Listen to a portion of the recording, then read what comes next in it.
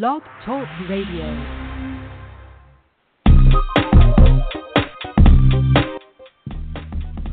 Hello, everyone. Welcome to Social Decision. In today's episode, we discuss the Communist Manifesto in the time of class struggle. This is a 90-minute discussion, and we invite you to call in at 347-857-1319.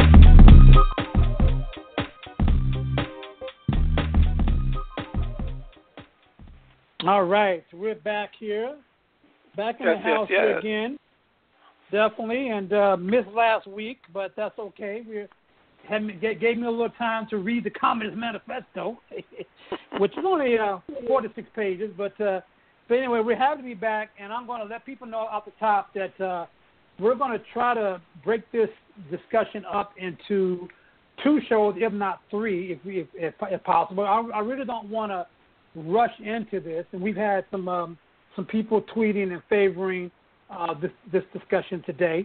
And matter of fact, somebody said they're really looking forward to the discussion, and so I am too. I haven't read the Communist Manifesto in a long time, so I'll admit that. So it was good to go back and reread that. On the Blog Talk page, you can go there and see a link. There's a link to a PDF version of the Communist Manifesto that you can download. But you can just do a Google search and you can readily find it. And actually, as I was kind of doing a little bit of preparation for this show, I found that there's a lot of little summaries of the Communist Manifesto. I mean, and not really bad things, not really bad summaries, because I would imagine that this Communist Manifesto, or at least the document, or is talked about in the universal level, maybe also in high school level. I remember my daughter talked about, having a class in which the professor had them read Communist Manifesto, or tried to get them to read Communist Manifesto. And I can see why now that a young generation will have a very difficult time with this pamphlet. But again, there's a lot of information out there about it. And I think that even though it was written in the 1850s, it still has some pertinence to today, even though it can certainly be updated.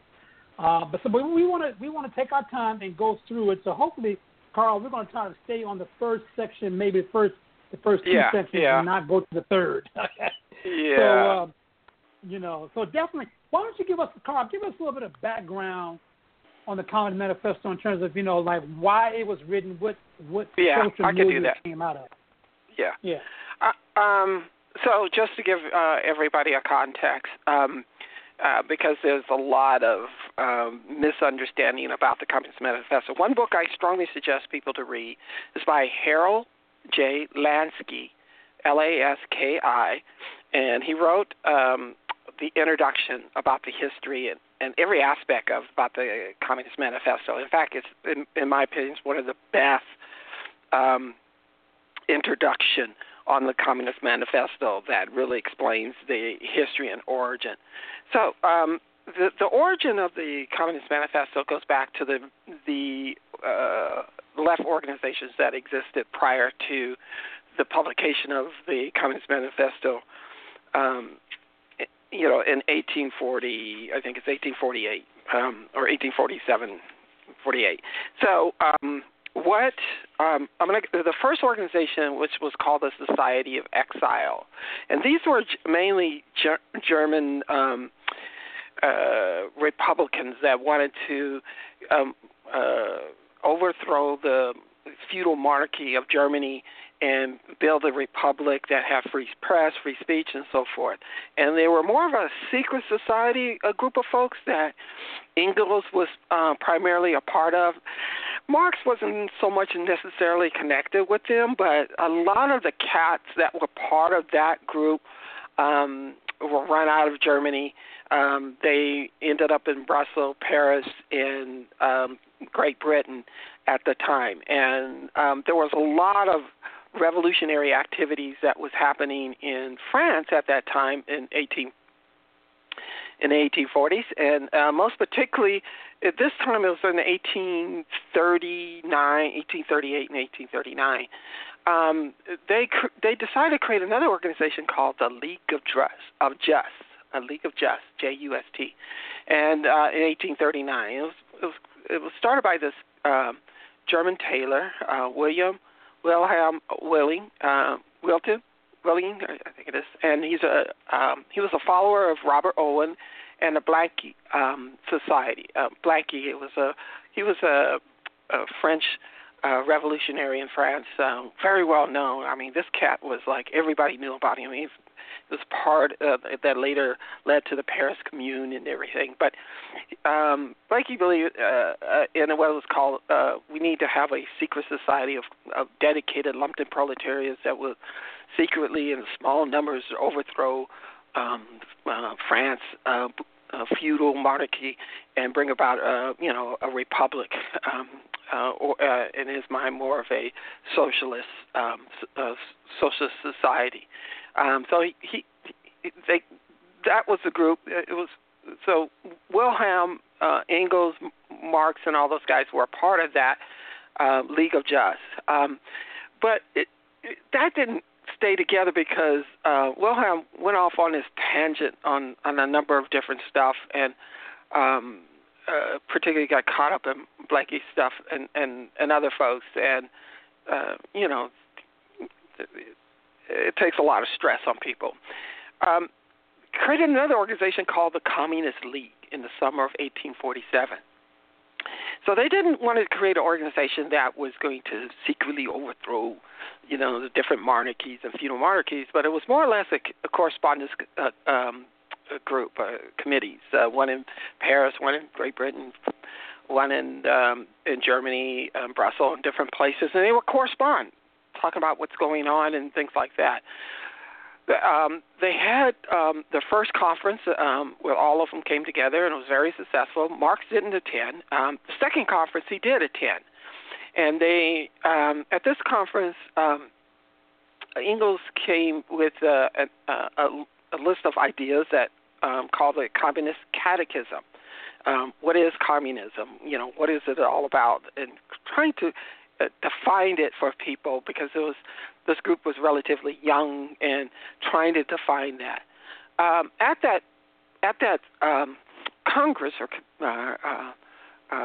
conference, the second conference that Marx was at, Marx was, he just rattled this stuff off the top of his head. He knew about all this stuff, and they decided to have him prepare or write this document. And and since Marx didn't particularly like the idea of Engels calling it Communist Catechism, Engels came up, well, what about Communist Manifesto? And Marx liked that and really pushed that, and that became, the title of this document that was going to be popular for the average working person, average person. It wasn't going to be an intellectual piece. It was going to be something that people could understand. It wasn't going to be all this religious stuff and spiritual stuff, and it wasn't going to be none of this artsy stuff either. That was present at the time of a lot of those writings. And the Central Committee said, okay, Marx, you go write this. And it took him 6 to 7 weeks.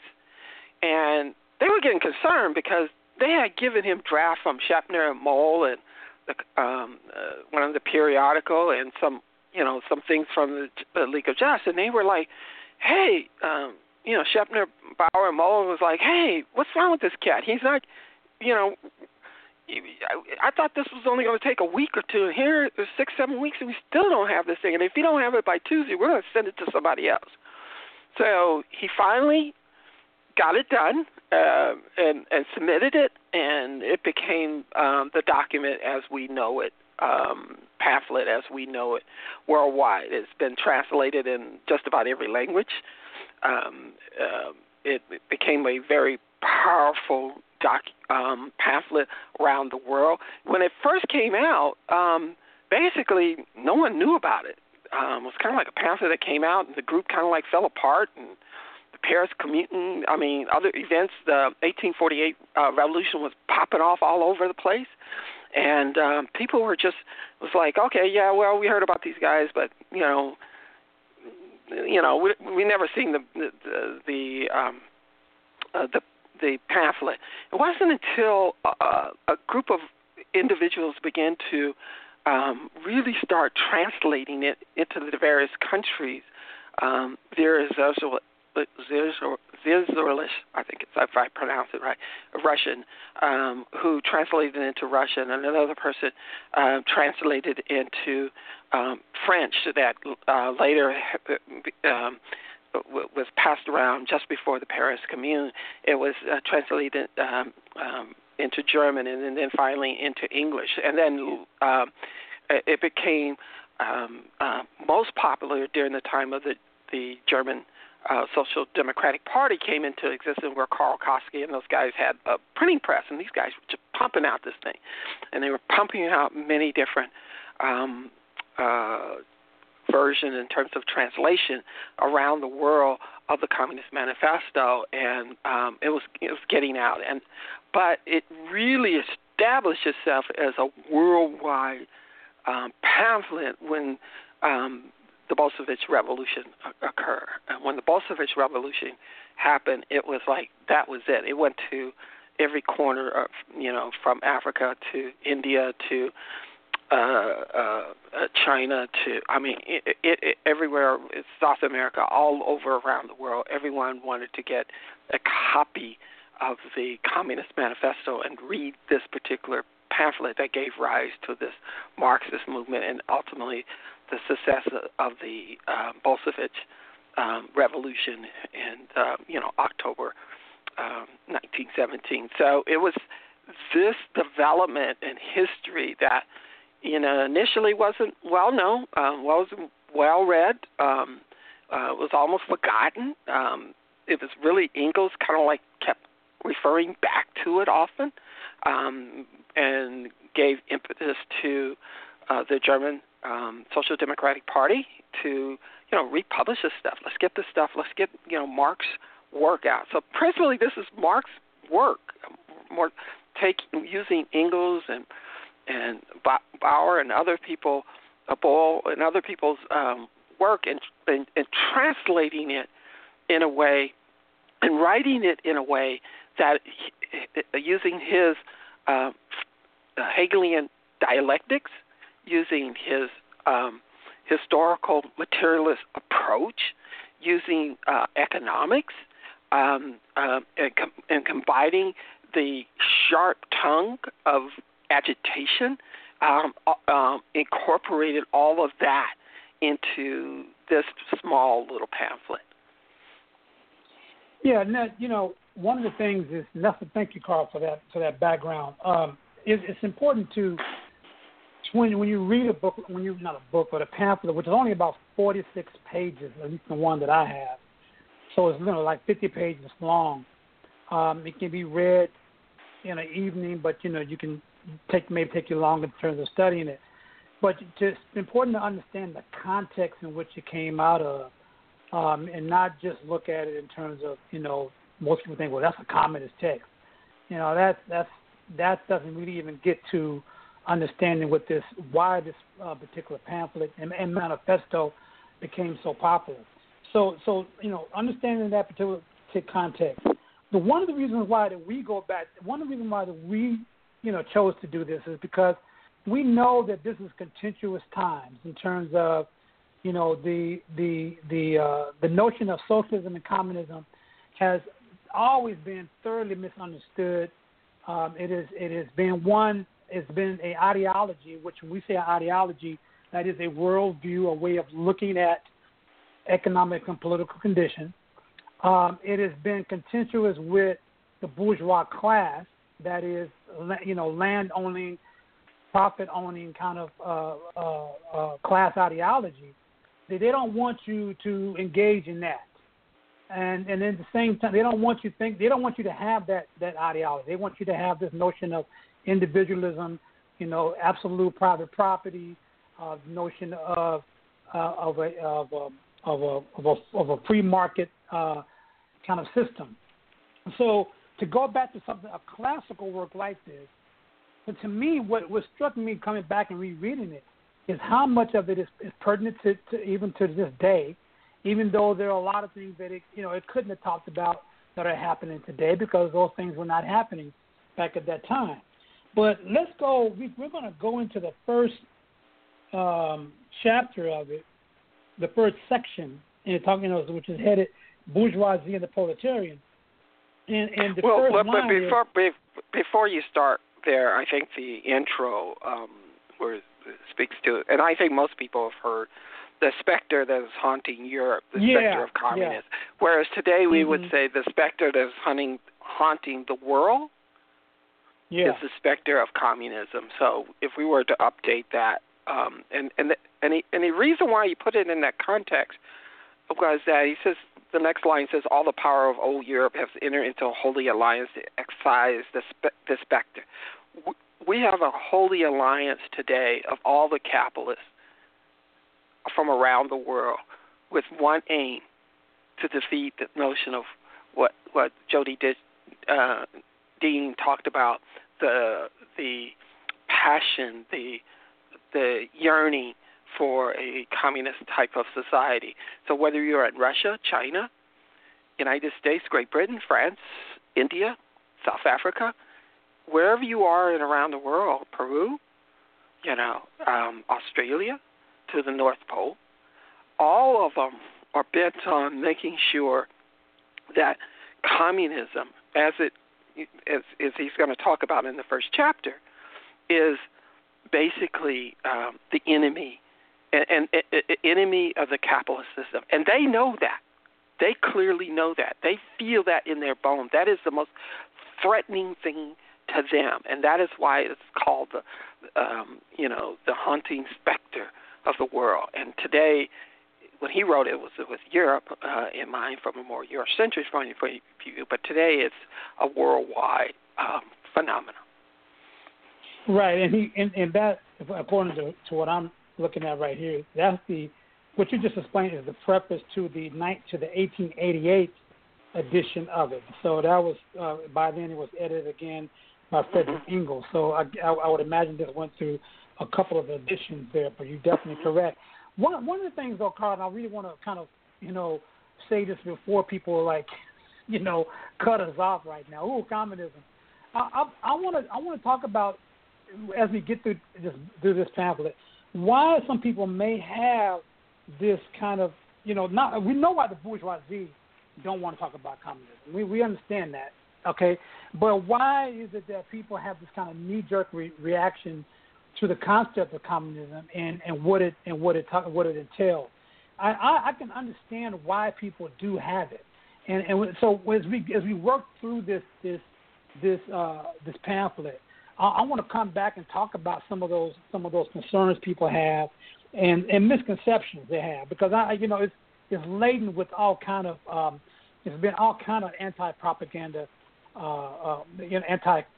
anti-communist propaganda that we've been dealing with definitely since the 1950s with the McCarthy era up until this day, and we only saw it with the recent Bernie campaign that the word socialism just being put out there in kind of a popular media, if you will, a mass media. So that only happened in the last few years, but yet we've been struggling with this. It's been a continuous struggle throughout the world, and by right it should be, because basically when you have this pamphlet, it talks about in the first, after that preface that Carl alludes to, it says the history of all hitherto existing societies is a history of class struggle. Now, you can be definitely against what communism or Karl Marx is all about, but it is a fact that particularly since the industrial age, when we're moving out of agrarian and feudalistic type of, even in the feudalistic time, there's been a struggle of a class struggle. There's been this struggle of those who own property, who own means of production, and those who work. And what I contend makes the Communist Manifesto so popular, that this was one of the first. What it did was influence a workers' consciousness.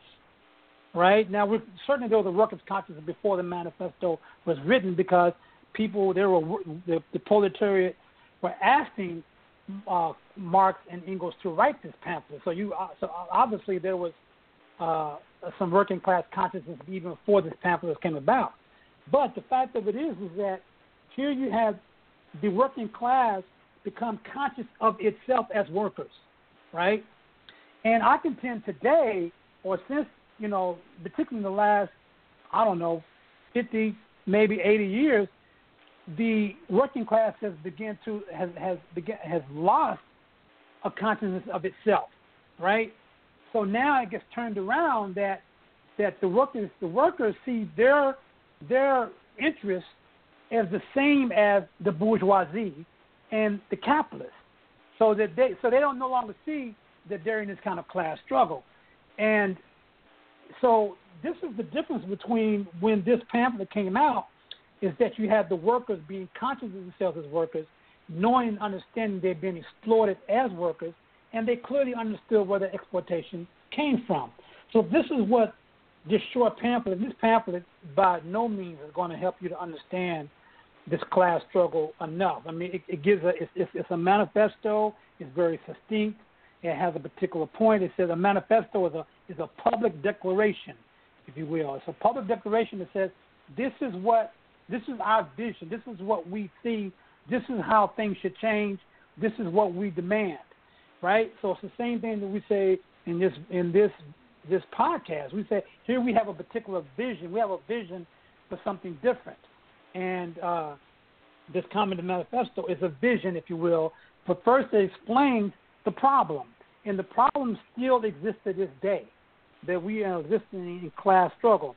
So that second paragraph starts out, it says, freeman and slave, patrician and plebeian, lord and serf, guild master and journeyman, in a word, oppressor and oppressed, stood in constant opposition to one another, carried on an uninterrupted, now hidden, now open fight, a fight that each time ended either in revolutionary reconstitution of society at large or in the common ruin of the contending classes.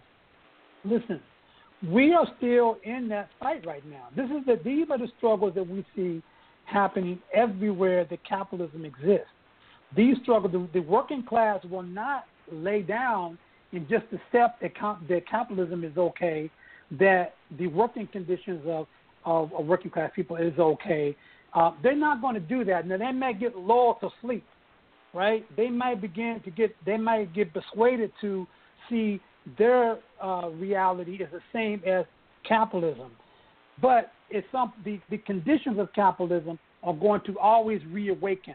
And that's the reason why, even to this day, you have a Bernie Sanders and you have this class struggle that exists. So that's the reason why we say, if you're going to criticize communism, or if you want to know what communism is all about, you owe it to yourself to go to this work, go to this pamphlet, and begin to see, if it's a classic pamphlet, and go see what it originally said. Right. The other thing, I'm going to just clarify for people too why this was the opening line versus, let's overthrow a capitalist system. It was important to start with a framework as to who are the largest contending power or classes that bring about fundamental change at different periods. So classes was not, Marx didn't make that up. He didn't come up with that idea. Right. That was around before him.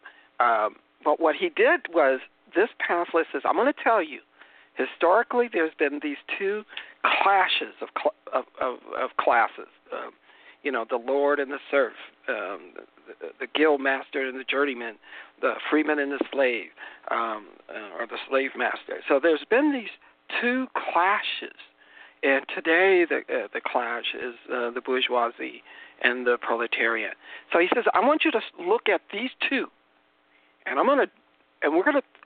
in this first chapter, he's going to take you through both the history and the clash. And when he says it is both hidden and sometimes open fights. So even though you may not see people out in the street demonstrating this, or people struggle on many different levels. And so they may, decide not to go to work today, or, muck up the system today, or whatever. So there's these two clashes. So the manifesto is talking about these two, the bourgeoisie and the proletariat, where they came from, what they're about, what their strengths and weaknesses, and what inevitably is going to take to resolve these two major, opposites that are interconnected to each other to resolve, to bring about a communist society. So that's why he opens with those two versus just opening with, just throw the bums out kind of thing. So it's a very powerful opening. One of the things that we be clear too is, let's not forget now, at this time, before this pamphlet was written, before even Karl Marx was thought about, you had Western Europe and colonialism. So basically, what you saw is, one, you had parts of Western Europe coming out of feudalism, all these monarchies and stuff like that, coming out, expanding into other parts of the world to find resources, to find new land to conquer, to find even more subject people, right? So be clear that this thing that you support capitalism and all that. People who support capitalism, be clear that this was this kind of system was very violent. It was based upon the enslavement of people, the subjugation of other people's land and resources, right? And then there was serious strife within Europe itself. All right, because in that it goes on the second page or so, or a little bit down. He said the modern bourgeois society that has sprouted from the ruins of feudal society has not done away with the class antagonism. So you had class antagonism under the feudal society, and that was like real clear to see. I mean, you had the monarchy fucking absorb everything. Right, and so all the labor and in some places where they had taxes went toward this monarchy, and it had a huge fucking army. It had an army to protect itself from the peasant class and the agrarian class. And you had the artisans. The artisans back then were the people and the craftspeople who built like they created shoes, and they and clothing. They made built things. They had, people had skills. But by and large, it was this feudal class that profited hugely. And it was not only the struggle, say, in Western Europe, but then they went outside their land and went out other places in order to subjugate people. This is how vicious the monarchy going into the bourgeois class. This is how vicious they have been for a long, long time. So a lot of people don't want to think about that, but we learned that in high school and in public college. You know that is clear. That's undeniable.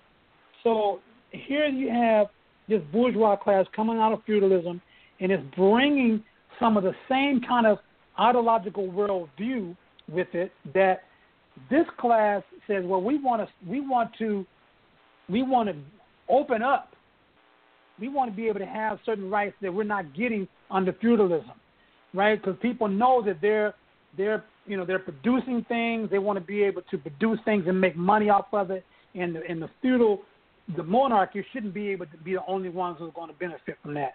But yet and still, they're keeping a class distinction there, and they also, the bourgeois class, see some people as expendable, see some people as should be subjugated, while other people should be able to have as much as they want. So this is kind of the ideological viewpoint that existed then, and it still exists today. And that's the reason why you still have, another reason why you still have this oppression, if you will, this class antagonism. Right. Those who, you were. Go ahead, Carl. No, I was just going to reemphasize your point, too, that as you described, when the bourgeoisie, and he talks about the rise of the bourgeoisie who comes from the Charter Bourgeois of the earliest towns. They were like small shops that ran little artisan shops that produced things. What he is basically saying is that when the bourgeoisie came, it said they were revolutionaries and they overthrow the few. We're going to bring about freedom and liberty and equality. They were only talking about themselves. So exactly. they basically created a new, distinct type of oppression, racial oppression in terms of racial slavery that emerged with the rise of the bourgeoisie, with the rise of the exploited nature of workers. All of that, they created a whole new oppressive system, both exploited in terms of wealth and also a new state repressive system. They don't use feudal knights. They used what you call the regular army. In the United States, we call the Marines and the Air Force and the Army, coupled with your National Guard and your police and your paramilitary forces. So they created a whole new apparatus, repressive apparatus, and that's what he speaks of. And the other thing in terms of it, that they create these new things, even though they talk about, we want freedom for everybody. What they're talking about, freedom for private property to make some money. That's all they're talking about. They ain't talking about freeing you from oppression. In fact, they re-oppress you in the most higher and most oppressive levels. So that's one.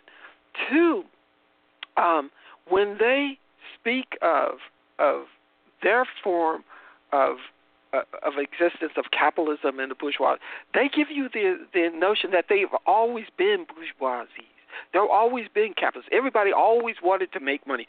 That from the beginning of the Cro-Magnon man, he wanted to make some bucks. So not knowing that this came out of another society, that this is new. This hasn't always been. So the notion that, even the most backward Cro-Magnon man who was, chipping at in the dark corners or the Neanderthal man was a capitalist, that notion does not exist. This is a historical phenomenon, and he wanted to situate this capitalist bourgeoisie society in a historical context, and that's what he was doing here. Now, would you contend, and I know this is kind of getting a little bit off, not too much off the book, but I don't know if he talks about it so much in this pamphlet, but that in this kind of, change from means of production, if you will, Marx did contend that the kind of the capitalist development of capitalism was almost inevitable or necessary in order to move forward in terms of increasing higher forms of production, the management of resources, the exploitation of resources, but somewhat the management and higher production of resources, particularly as we begin to see, population growth, as we begin to see a movement away from agricultural-based societies to more industrialized societies. I mean, we have to admit, there's some benefit in that movement, but that doesn't necessarily mean that it had to be capitalist. But because of some of our arrangements, social relationships, it's sad that we could have done that in a more collective way, but we did not do it for various reasons. But yeah, we do have to move toward more higher forms of production. Am I right about that? Yeah. Basically, he does talk about that. What he does, he tries to point out that, remember, capitalism was as much as we're going to talk about capitalism and we're going to talk about the bourgeoisie quite a bit, but, he tries to give them their props.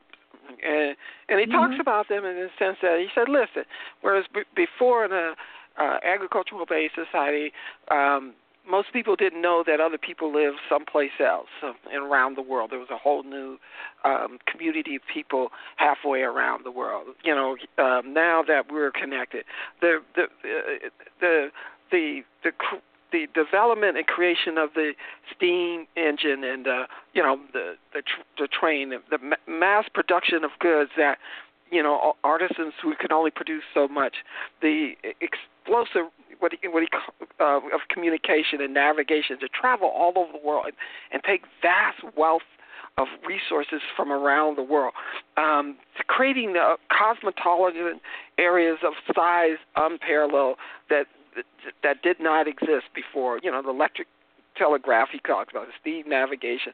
I mean, he gives them the chemistry, the science, he gives them their props, but he says their props comes with a lot. It comes with death in of itself. It cannot develop unless it does massive destruction and creates massive death. In his effort to colonize the world, to create more markets, it impoverished the entire Chinese community in India. It dumped so much cotton in the world. It massively depopulated Africa when it basically enslaved and brought them to the New World. I mean, it did so much death and destruction and oppression in the process of its great wealth. Where he talks about they built buildings and towers and marvels much larger and more wondrous than the pyramids and all the other ancient societies have been able to produce. That it's surpassed all of that. And today we would talk about it. We have traveled to the moon and we have flown things to Mars. We have done heart-to-heart transplant. We have done many different wonders of this constant revolution of production, but comes with it a huge and massive destruction and death in the process. And that is what he talks about, the dialectics, that they're interconnected. You cannot talk about the nice things of capitalist development without talking about its massive destruction and death that it has caused for 500 years. So that is the power of this, the Communist Manifesto, is the ability to articulate both of those two pieces happening at the same time. Yeah, exactly. And that dialectic we talked about, for our listeners, we've done a show on dialectical materialism. Just Google that on Blog Talk. You can find it there. It was one that we did early on when we first started, and that is something that, again, if you understand something about dialectical materialism, you can really understand. You can better understand this pamphlet more so. But yeah, Carl made a good point. Is that this advancement that we have comes at a price. So it's a dialectical problem. There's this good thing that happens. Here we are solving particular kind of mass kind of problems. We're increasing production, fitting the needs of people that things have, but it comes at the expense of people at the same time, you see. And so this is the struggle this is what I see is the problem that we have to awaken to. We know that and particularly in the time when we're looking in a kind of carbon-based kind of environment now. We live in a carbon-based world. And the things that we look at as luxuries, the things that we look at as that makes things more leisurely and convenient, that's coming at a serious price, and we need to really waken up to that. If we can't do it in terms of if we don't respect one another enough to do it, you better be clear about the environment, because the environment don't give a fuck what you think, right? If you fuck with that, right, then it's going to fuck with you. All right, that's what it's going to do. So when you live in a kind of this capitalism is heavily dependent upon this carbon-based kind of industry that is having serious problems. So we look at it from an environmental problem thing, and we're looking at it from a humanistic thing. Now the humanistic thing, a lot of people just don't give a fuck. I'm just like, I'm going to get mine. I'm going to make as much money as I can, and woe to you if you can't do it. So that's not maybe for a lot of people. That's not going to be the thing the concern that is going to change things. But certainly the environment, the climate change have a tremendous effect. Now, of course, Marx, I'm not sure how much he knew about that at its time, but certainly it is crystal clear today. Let's go back to the section 1 again. He goes on. I was going to cover another part in section 1. It's a couple of pages. Pages forward. So just move forward a little bit. There's I don't know where it is, but it talks about the bourgeoisie. Who are these people? Mm-hmm. He says the bourgeoisie historically has played a most revolutionary part. That's what we're talking about, where they. Mm-hmm. We talked a little bit about their role against the feudal lords and how oppressive it was. But then he goes on and says, let me tell you about these people. He says the bourgeoisie, wherever it has got the upper hand, has put an end to all feudal, patriarchal, idyllic relation. It has pitilessly torn asunder the motley feudal ties that bound man to his natural superior, and has left no other nexus between man and man than the naked self-interest, than callous cash payment. Yep. The only relationship you have to each other is who got the money and who don't. It's the Donald Trump phenomena. It's like Donald Trump don't recognize you unless you have money, and they inculcate as a ruling ideology that you have no other relationship. You're not a good father unless you bring home the bacon. It goes on and says, it has drowned the most heavenly ecstasies of religious favor, of chalice enthusiasm and Philistine sentimentalism in the icy water of egotistical calculation. It has resolved personal wealth into exchange value, and in place of a numberless, indefensible chartered freedom, has set up that single, unconscionable freedom, free trade. In a word, for exploitation, veiled by religious and political illusion, it has substituted naked, shameless, direct, and brutal exploitation. The bourgeoisie has stripped of it its halo of every occupation hereto honored and looked up to with reverence and awe. It has converted the physician, the lawyer, the priest, the poet, the man of science into a paid wage labor. So it talks about how it's like a virus. It's a disease that just infects everything in its process for the sole and only purpose that is to look at you in terms of what cash relationship you are. Measure you up not by your humanistic value, but how much you are worth in terms of can you bring home the bacon, or are you $1 billion man or $1 million woman. It looks at you in a much different context. It sees religion in the terms of how much it can promise you wealth and billions and so forth. Everything is tied to that. It basically subordinated every single moral, humanistic value in terms of its own capitalistic bourgeois connections and relationship. It distorts it. It warps it. It's insidious. It's like a poison that permeates all throughout the entire society for the sole and only purpose: how can I make the profit my God? Mm-hmm. Well, and that's the thing, Carl, and we talked about this numerous times on the show, is that what not only are the bourgeois, not only are the proletariat and working class the oppressed, the non-proletariat and the bourgeoisie, we're all in this kind of money exchange, right? In that everything that we do has to have a dollar sign to it. Everything. And this is what cheapens, to a lot of extent, our contributions to humanity, if you will. It cheapens it because if I might, there are things that people are going to do regardless. We're evolutionary beings. We're going to survive. Evolution is about survival. All animals do that. All organic,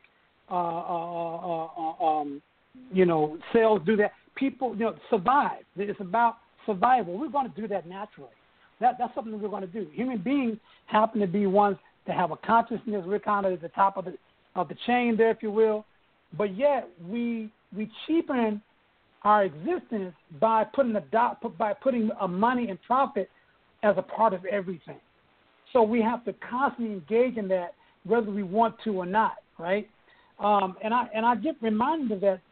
I think the biggest reminder of that is, it's when you look at the digital age, particularly the internet and things of that sort.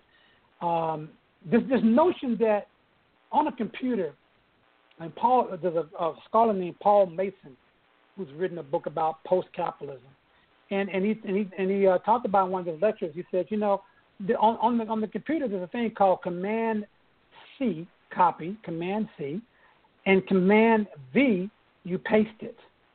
That right there, I agree with him. This notion is that notion of being able to copy something and paste something is going to be a serious challenge, and it is a serious challenge to capitalism. Because why so?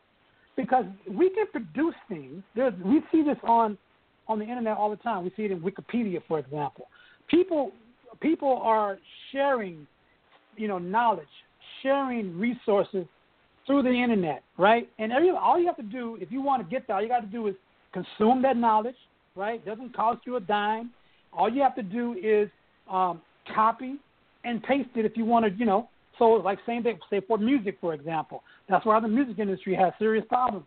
Because here, you have this music. Once it gets online, all people got to do is download it, and they can play it, right? And so there's no monetary exchange there.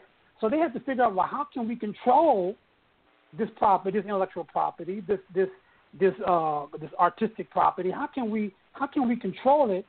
So this is what Apple does. Apple will take some of the the most classic songs by the Beatles, or even now I think they got Prince's collection. Now these songs have been out there for a long, long time, and Prince made money, the Beatles make money. But now here's Apple saying, well, goddamn, we didn't produce the stuff, but fuck, how can we make some more money off of it? It can easily be distributed with hardly no cost in terms of, with very little cost, we could have everybody listening to music all over the world, free, right, with very little cost. But here's the bourgeoisie saying, no, we got to take this art and we got to make money off of it, right? You got a beautiful Beyonce is a beautiful singer, right? Very talented singer, but yet she has to constantly find ways to market herself, to market her brand, in order to make more and more money. And then the people who are tied to her, the investors that are tied to her, all the products that are tied to her, they also have to be tied to this thing, so they also can make money. So it's like the bank saying that the banks say they're too big to fail because they understand that if they fail, there's a ripple effect throughout the society, throughout the world. Well, it's the same thing. If we don't, we're so entrenched to this monetary for-profit type of economy that once it fails, the economy fails. So when you had Bush back in 2011 said, look, go out and buy stuff. God damn it. I know we just got attacked, but go out and buy shit. We need you to keep buying. And this is what you get hit on every day. That's the reason why you have a multi-billion-dollar advertising industry, is to keep people to go out and keep buying shit in order to keep it. This is how dependent we are. And we all are dependent upon it. We all are doing that. But it goes back to that concept with the bourgeoisie class, is that it has to keep revolutionizing things in order to get people to buy more and more shit. You see what I'm saying? In order to be able to make more and more profit, it has to keep revolutionizing things. And that's the reason why it has, in that way, it seems to be a very useful or very important economic political system, because, wow, look at all the things that have come out of capitalism, because there's a lot of drive to revolutionize, to make the new phones, to make these new different things that people want and need. There's a constant thing. We definitely understand that. I definitely get that. But again, we come back to, though, there is a price to be paid for that. You see my point? There's a price to be paid when it's not one more point, but it's not driven by need and necessity, but driven by something much more subjective. That is profit, right, and accumulation, right. wealth accumulation. Right. So if we did it, say, well, we're going to produce things based upon what we need, right, and based on what's going to help us live better and live better together, right, then our growth would be much, much slower. And what's the problem with that? Where in the fuck are we going? We're not going nowhere. We're not getting off this planet anytime soon. I mean, if we ever get off the planet, it'll be hundreds of years from here. So we're not going to get off the planet in a way in terms of colonizing some other planet right now. That's not going to happen anytime soon. So why are we such in a hurry to always increase production? Capitalists always complain, the production level, Trump talks about the production level is really low. Well, what the fuck? I mean, why has it got to be high? It only has to be high because, motherfucker, you want to make more money. That's the reason why it has to be high. I want to accumulate more and more and more wealth, right? So the production needs to go up and up and up. Not that we need all this shit that we're producing. We do need certain things now, a lot more, because now we have huge population growth. We have industrial technological society. We are vastly dependent upon this kind of level of production. So I definitely get it now why that production it needs to be ratcheted up. But at the same time, we don't have to keep going at the pace we're doing. We don't have to do that. We're not going to lose anything by not doing it. We can do it more scientifically. Go ahead. I'm talking. Right. No, it's a good point because it's the argument, and we're going to talk a little bit about some of the arguments that are raised in terms of the attacks on the Communist Manifesto and communism. The one thing you made a really good point, because oftentimes people say, well, communism don't innovate. It doesn't do no innovation. Well, capitalism doesn't have to do innovation. It is forced to do innovation. And the reason why it's forced to innovate is because it just can't simply create a phone or an iPhone. It has to create many iterations of iPhones. So it just didn't create one PC. It had to create many, you want a clear-through, beautiful, shape-looking PC. That's what Apple was good at. Apple knew you just didn't want a Apple computer. You want the nice, shiny thing, the next latest shiny thing to purchase from them. So Steve Jobs understood that very well about how capitalism is constantly innovating, not for the purpose of innovating, but for the purpose of for you to buy so they can make profit. The net result of that, the negative results of that, in the Atlantic article in June 2012, noted there was 2.6 trillion pounds of garbage, world garbage. And it says that's the weight of about 6,000 Empire State Building. That's how much garbage we produce because we're constantly innovating and producing. So when Henry Ford made the Model T, people loved the Model T. Everybody had the Model T. They were bought on credit. But when people said, okay, we'll just fix the Model T, and no one was buying, he went in a state of economic crisis, loss of profits. He came out with the new Ford motor car in order to, increase production and increase profit. Again, that's so the notion that capitalism is the only thing that innovates, it is forced to innovate because it has to make more profit. You can innovate for needs. If there's a need for, saving someone's life, you're going to innovate. If you're going to need to save the planet, you're going to innovate. If you're going to need to provide a lifestyle for people who halfway around the world so they can live a decent life and sustainable life, you're going to innovate. You're going to innovate for needs versus innovate for profit. That distinction has to be made clear. And what happens, we marvel at what capitalism does and produces in terms of shiny stuff and big things and huge things and destructive things, not knowing that all of that is built around how we're going to make some money. Right, and and on page 7, even back then he understood certainly what we were going through today. That intellectual. I just lost the page here. Dang it. He said the intellectual creations of individual nations become common property. And I'm kind of jumping ahead a little bit, but when you have, what is it called back in the early days when computers, when people were kind of sharing code and sharing, what was that called? Shareware. Shareware. Yeah, shareware and open source. I mean, because back then people were just like, look, I'm gonna create this thing. They're gonna do something, and I'm gonna put it out there for everybody else to use, right? And so you just you got passed around. I mean, the whole Linux system was kind of based on open source, right? And so and it runs a lot of stuff that's even today. I mean, I don't know all the technical sides of it, but I mean that's the gist of it. But if you're in a bourgeois kind of arrangement here, that can't last long. That can't last long because if you have this, if things under bourgeoisie, things can't be free, even though they may want to be free, right? People may have no problem saying, I'm creating this code. I mean, I'm creating this thing. You can share, you can have it, no problem, no big thing. But companies say, oh no, wait a minute, no, we can't do that, okay? Because if you do that, then I can't get my cut.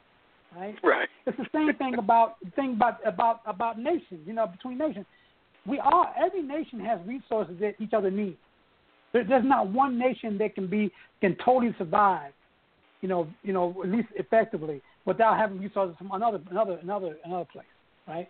So here's Marx is saying, well, look, wait a minute. No, we need to get rid of this national rift.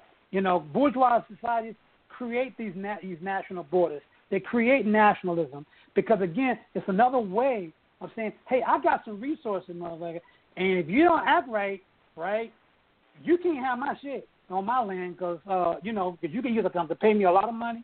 I'm going to control some of you in order to get it. And the United States has been playing that for hundreds of years, right?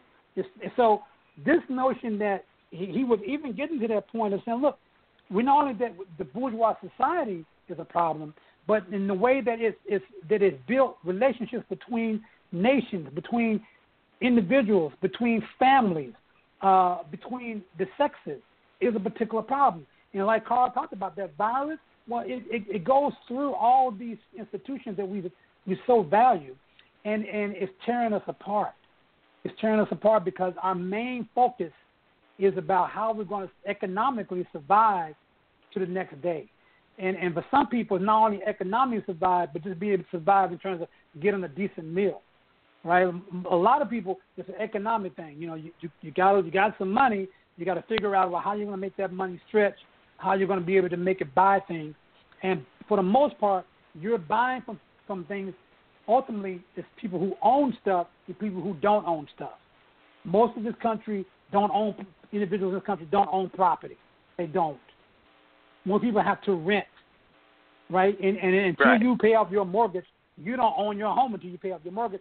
And most people spend most of their lives trying to pay off their mortgage, right? So there are people who own property, who own land, right, in which you have to pay on. And that's how you get continuously exploited every day. You see what I'm saying? So this is what particularly back then, in Marx's time, that whole property thing was seriously entrenched, man. I mean, it was seriously entrenched. I mean, Marx himself lived in impoverishment. His family lived in that. They were always constantly in debt because he was not a bourgeois professor. He did not want to, teach at these bourgeois universities. He tried to be a journalist at the time. Made a lot of money. He made some money being a journalist, and also depended upon Engels to help as well. But he clearly understood that this property class, the people who were in that class who owned stuff, right, had a certain power over those who didn't own. And this still exists today. That's the reason why Trump is such a classic example of capitalism, because he's a realtor. I mean, he's made money off of throwing properties. and building shit, right, and charging people to stay in those properties. This is the kind of relationship that we built. This is the kind of society that we have, and it's not going to get any better. It's going to get worse, right? Even though just because you have a TV and an ice box and a refrigerator, say an ice box, a refrigerator, old school, good clothing. I know that's real old school. But just because we have all these things, right, doesn't mean that it's coming at a price, and it's coming more so at an environmental price, right? Because I contend the notion of humanity, man, people, we really have lost our humanity for one another.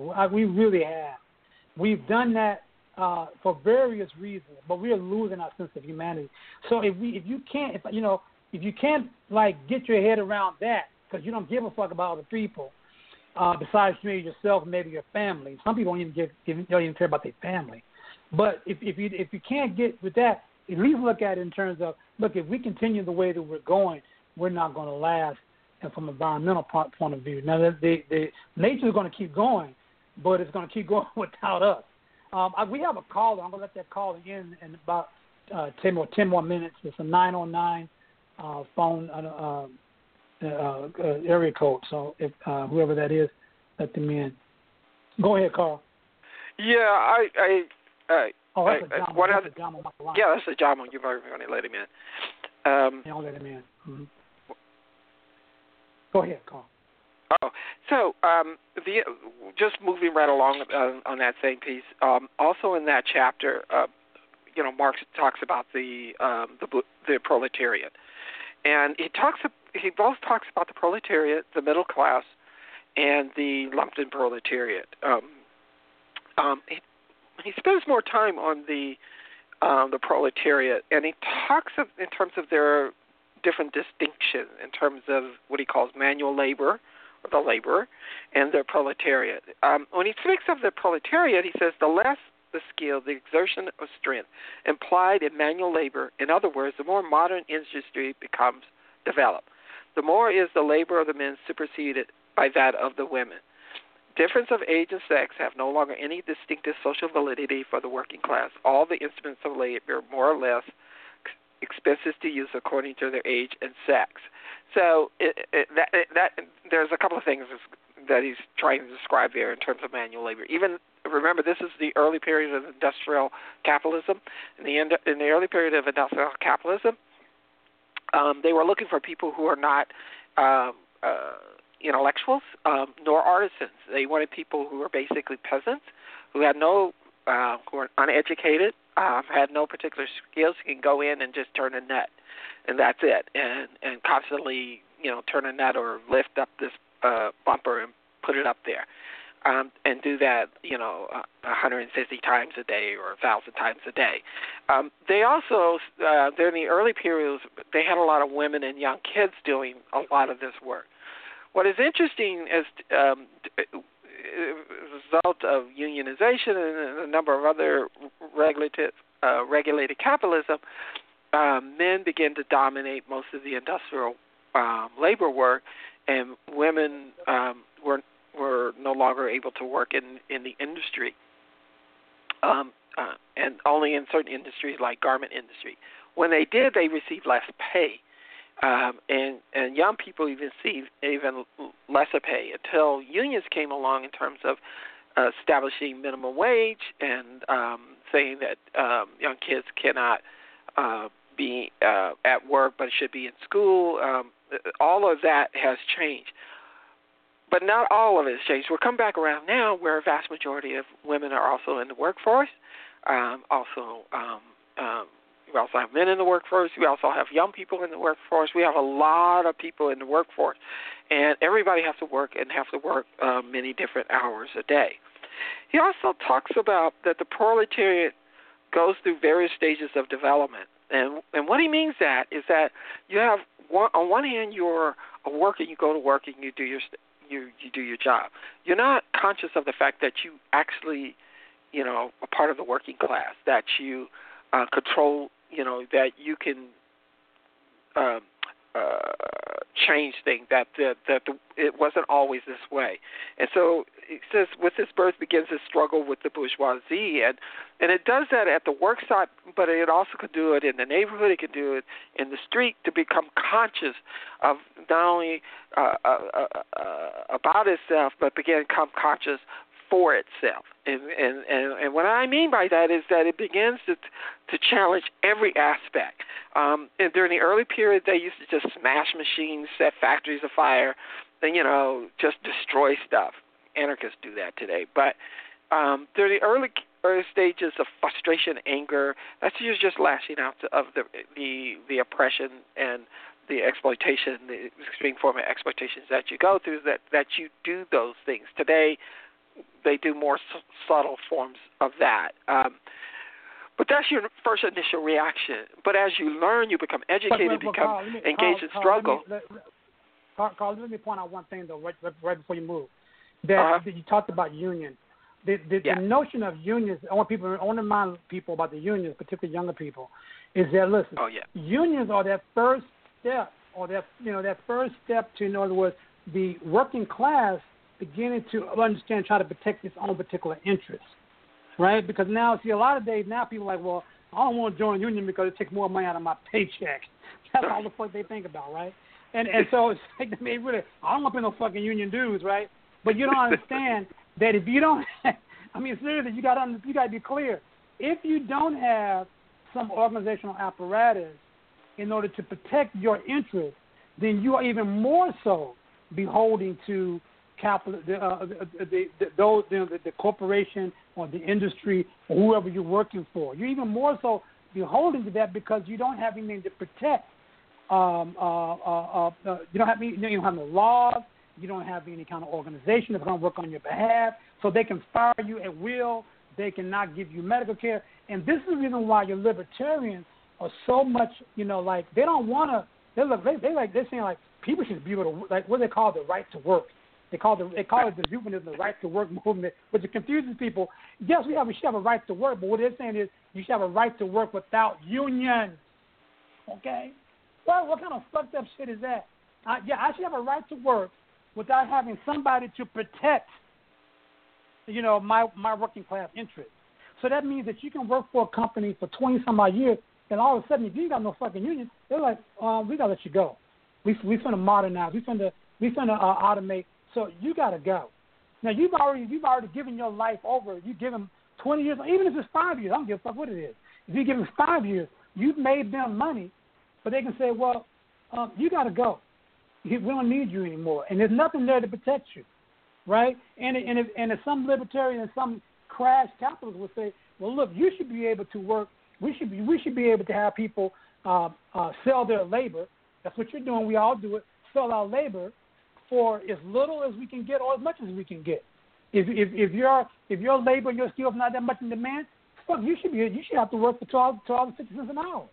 Get the fuck, right? Matter of fact, we should be able to enslave you, right? If you don't have anything really to bring to the table, if you don't really have any hardline skills that we need, we should be able to enslave you because we're better than you. And this outlook is around today. If they have their way with it, Paul Ryan, what's his Paul Ryan? What is he? What's his position in? Paul Ryan, right? Yeah, Paul Ryan, head of the House of Representatives. Yeah. Yeah, however, this kind of motherfucker would be okay with that. He would be absolutely okay with that. If you don't have certain skills, if you You mean Ron Paul or yeah? Because Ron Paul too. Shit. Yeah, they're all libertarians. They're very Ron Paul and what's his Rand Paul, his son. Yeah. Right. And so if you don't have certain skills, listen. If you don't have certain skills, right? That's your problem. That's your fault. We should be able to benefit from your labor, and if we don't need your labor, well, whatever happens to you. It's not a problem. I mean, we don't need you. Get out of here. And so this mentality exists then, back then in this document, and it certainly exists and on the rise even to this day. And one of the things about this document is, remember, I started out the first level of proletarian thinking was, just self-destruction, just being mad. The second is understanding to be a part of the union and what Bakari described. That's the second level, understanding that you're part of the working class and you're going to band together. The third is really thinking not only the class, but a class not only just to defend your rights or have a protection, but to begin to create a organization of the proletariat into a class. He says, consequently into a political party. And it is continue being upset again by the competition between workers themselves. That's the divide and conquer tactic. But it ever rises up again stronger and firmer and mighty. It compels legislative recognition of a particular interest of worker, and by taking advantage of the division among the bourgeoisie itself, it begins to say we begin to create our own political party, working class party, not the Democratic Party. The Democratic Party is not the working class party. The Democratic Party, that's clear, that's the liberal wing of the bourgeoisie. The true, genuine working class party is funded by the working class, has a clear position about the working, and has no damn interest about Wall Street. And so it ain't interested in trying to protect them and help them out. It is clearly about protecting and working in the interests of the broader working class. And that political party begins to recognize fundamentally that there's fundamentally something wrong with the nature of capitalism in of itself, and that it needs to be overthrown. Yeah, and notice, people, we don't have no working class representatives in Congress. Those people, most people in Congress are either former lawyers, right? They are business people, right? And they're just straight up politicians. Now, they may come from working class families. I mean, Bernie Sanders came from a serious working class family. But you don't have the AFL-CIO or some other kind of union having a place at the table in our government and in any of those political parties. They may have some lobbyists there, maybe try to influence policy, but they're not there. The same way you don't have scientists or you don't really have environmentalists that are part of our government. They're not a part of that being able to make the decision-making process. You're voting for people who are protectors of the bourgeoisie class. And many of them, almost every congressperson, right, is a millionaire. I mean, millionaire plus, right? Ain't none of them living like you live. John, are you on there? Yeah, this is where I want to jump in at real quick, because you hit up on a topic that I'm dealing with right now. One, let's go back to the right to work. Unions across the country are preparing for the Supreme Court decision that will be handed down on June the 18th, 2018. There's a Supreme Court case called Janet versus Ashby. And in the core of the case, the plaintiff is saying that I don't want to be a part of a union, and I shouldn't be forced to pay union dues.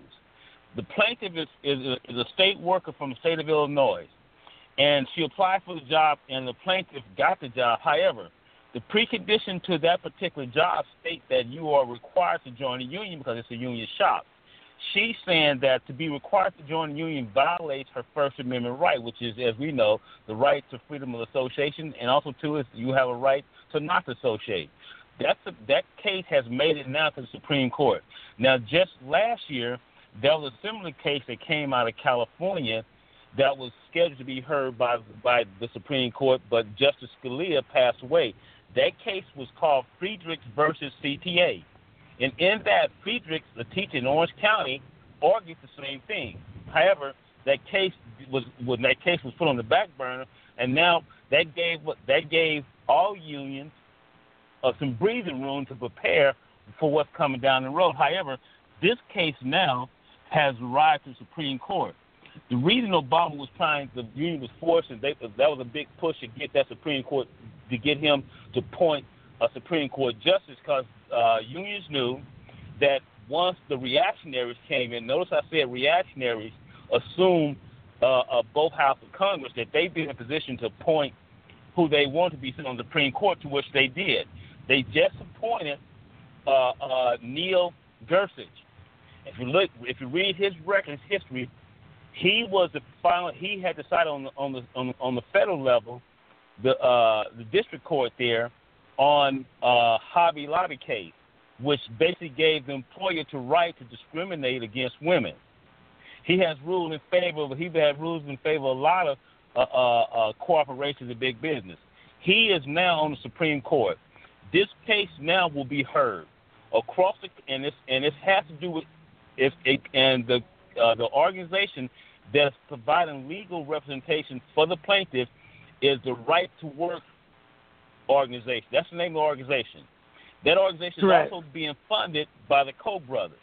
Now, once this case is heard, it will pass. That's for Son Grata right there. It will pass. What that will say, it will then begin to change relationships between management and labor. So that relationship that management and labor had established in the New Deal era has now been officially torn asunder. What our union is doing nationally now is that our union has already projected that 30% of our national budget will go. And we also too, and some unions that first year will not make it. Some unions will go the way of the dinosaur. So the point of this legislation, and Donald Trump made it clear, is to kill unions. Now, I've been traveling throughout Southern California speaking to a lot of state workers around this whole topic of right to work. And so I'm now putting forth as much as I can, a real Marxist critique of capitalism, the work environment, and the role of unions, okay? This is what is taking place right now.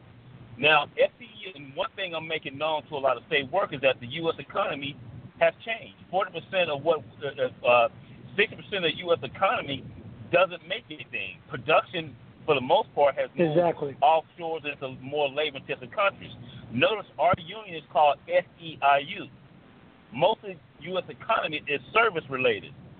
And that's what people now. So now what I'm doing is drawing graphs, and I have pulled out a graph from the U.S. Department of Labor Statistics showing where wages have flatlined, but on average, and the production of the U.S. worker is steadily going up.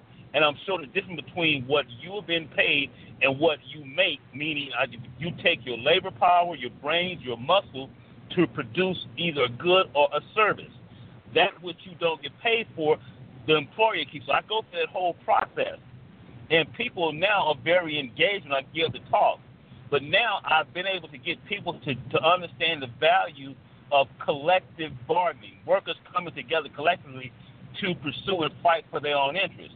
I also, too, break down what right to work means, which is right to work for cheap or for nothing. And people are getting, however, in California now, the right to work people are already here in California. They will be setting up shop outside of the stores, getting people to sign up. And I'm telling people, beware, this coming. They're here. And they will tell you have a right to work. And they will give you all this benign, harmless language. But behind that is a right for you to cut your own throat. And that's what's going on right now. Now, also too, that is happening. So that's going to change. Now, the point what I'm asking state workers is that now, what are you willing to do to fight for a better future for yourself and for your prosperity? Because this is what's taking place. And I go through this whole history of union struggles. And Frederick Douglass is real clear when he said it back in 1800, and it's true now, about power and progress. Okay? And so so that's where I'm going with it. And I'm glad you guys are talking about this. That's what I want to get on and talk about. Because see, this is something now that allow us Marxists to get into the game and really begin to prevent. And what I'm doing is to call for a new social narrative. And I'm also, too, I'm moving beyond that type of Bernie Sanders, Keynesian definition of socialism. I'm redefining it. So I'm hoping that that's what I want to talk to you guys about. That's why I want to hear, because I haven't read the Communist Manifesto in a while, so I'm having it. So listen to you guys, just bring it. Okay, now I'm back at it again. You know what I mean? Now, I sent Carl a video just last night, and I'll send to you, Bakar, as well. This is another development working too. In the California, and Carl, you and I talked about this a few days ago. I did develop a question, and the question was presented on a questionnaire. Both candidates will get this questionnaire, but Carl, I'm going to bring you up to speed. What's taking place in California is that the California Democratic Party is having a race for who will be the chair of the California Democratic Party. Now, Bakari, so you know the California Democratic Party is the largest state party in the country and the most influential in the country. Okay? California is the sixth largest economy in the world. The Californians send more tax dollars to D.C. than any country, than any state. California technically can't exist without the rest of the United States. California have access to the Pacific Ocean ports. The major ports in the world is in L.A. and in Alameda. California has the San Joaquin Valley. That's basically the food basket of the world. Also, too, California has the cultural arts mecca of the world, which is Hollywood, both in terms of movies and music. So, in terms of a country, California's economy is bigger than Canada. So, Donald Trump has his eyes geared at California because if you can take down the sixth largest economy in the world and make those workers submit to a capitalist onslaught, then the rest of the country will fall apart. And here's something that you guys need to be aware of.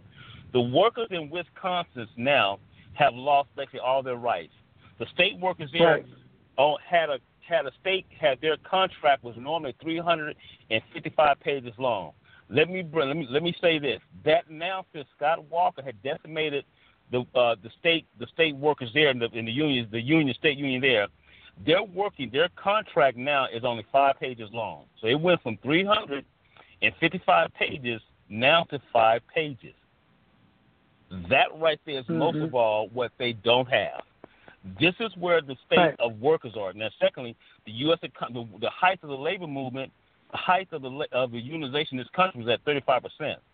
Now, the height of the American workforce is probably 11% of that unionized, and most of that 11% are state or public sector workers. California, my union, which is SEIU Local 1000, we are the largest public sector union in the state of California. We are 95,000 members. We are the second largest public sector union in the country, outside New York. So he is geared at California. They're here getting ready to distribute and confuse workers about the right to work for less. So I'm having to go back to members and now begin to explain to members why there's value in building a collective organization. Now, one thing, I had a meeting, and I decided they agreed with me having a cultural arts film night.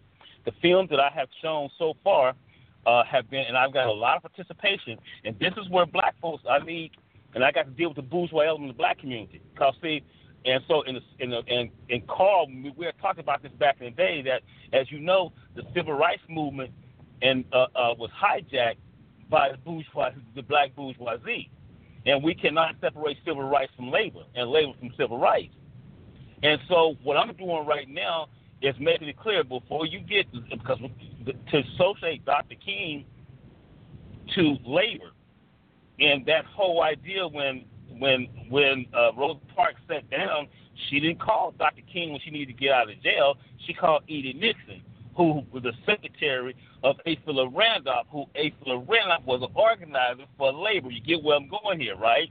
So I'm taking people, particularly black state workers and particularly women, because 73% of our local is women. So now I'm having to redirect how unions have some of the first labor organizers were women, because women were the first to be exploited in the factories in Massachusetts. So I'm trying to make the connection between and what is called that intersectionality between gender, race, and class. Now, an opening has occurred for me to really engage in that type of talk, because here's the reality. Whether we do it or not, workers in this country are about ready to get set back. They're about ready to get set back 35 years. They're not up. This is, in other words, you can't be in the middle of the road on this shit about to come down right now. It's either Joe Hill was right. It's either which side are you on now? It's literally wake up time. It's no time for foolishness now. Jama, this shit can change the game. Yeah, go right ahead, Bakari. Yeah, Jama, it's been like that particularly since the 1970s. I mean, wages have been stagnant, and I want to remind the listeners. Listen, we're talking about Communist Manifesto as this pamphlet, but we've got to talk about it in the light of what's happening today as well. Because see, you can study this text as like from a scholastic point of view, like you're in a class, you're going to study what's it all about, what's the summary. But that's not going to do you any good unless you put it into the context in which it was written, but also how does it relate to this to the day. Now we only made it to about page 7 or 8. Okay, I mean we ain't even top heavy into this pamphlet, but that's the reason why, like Ajamo was saying, listen, we got to be woke because the working class in this country have already been hit. They already been hit extremely hard. That's the reason why you had some of these white working class are so upset because they're getting hit as well, but they don't see themselves as working class. They see themselves as white folk. Okay, that's the fucking problem. They see that their interest is tied up with Trump's interest. They think that Trump is the interest that Trump has is the same interest they have. No, it ain't. That's not what it is. Trump didn't put nobody from the unions on his cabinet. He put billionaires on his fucking cabinet. He's taking care of his interests and the interests of his class.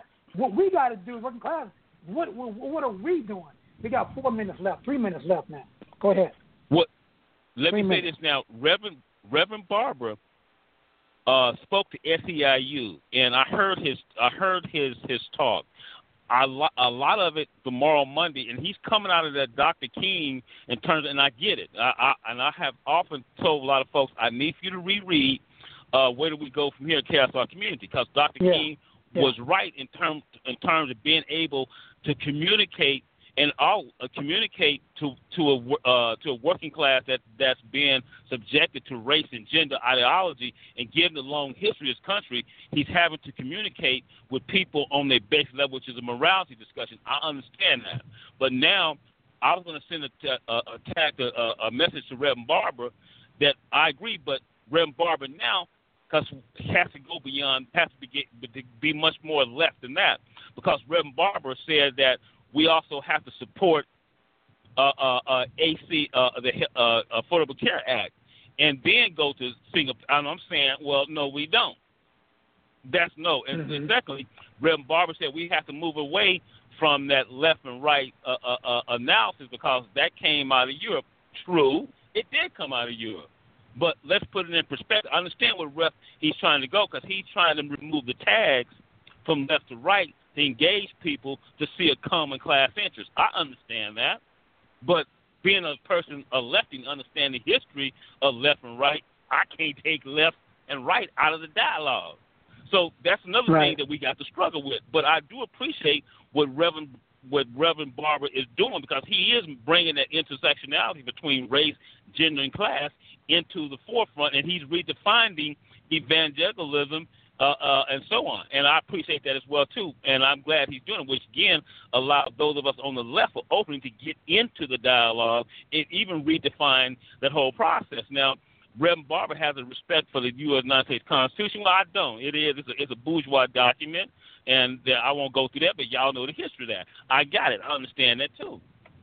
Okay? But we have to be able now, us lefties have to get into the dialogue and redefine all that. So what I like what he's doing, which is something that Carl is pretty good at, and I learned from Carl, is that we have to begin to take topics and terms and redefine them. Because whoever established to dictate the term of the definition, that will dictate whose reality people will see reality from. You get what I'm saying?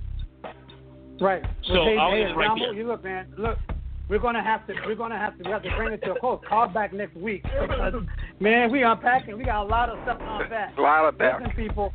We're gonna come back to this, and we'll keep working through the pamphlet, but also work through it from the context of what's going on today as well, because this is a lens. We're talking about that lens we're talking about and how we want to see change. So definitely, those, if you haven't read the manifesto, please do. I think you will be able to appreciate the conversation even more so if you have, at least tried to read it. If you can only do like the first section, that would be great. It's a little bit, I know parts of it a little bit dry, but clearly when you start putting it in the context of what's going on today, then you can see how relevant it is. That's the reason why we're focusing on it, okay? So really appreciate it. I know that Brother Naj, you online right now. I couldn't let you in because we're running out of time. Really appreciate the people on Twitter. You can find us on Twitter. You can also find us on iTunes. Download us from there. Please share this link, and let's get this conversation going even more so. We really, really need it. Thanks a lot, John, for coming on. Thanks, Carl. Appreciate it. Thank you. All right. Thank you, my brothers. All right, peace.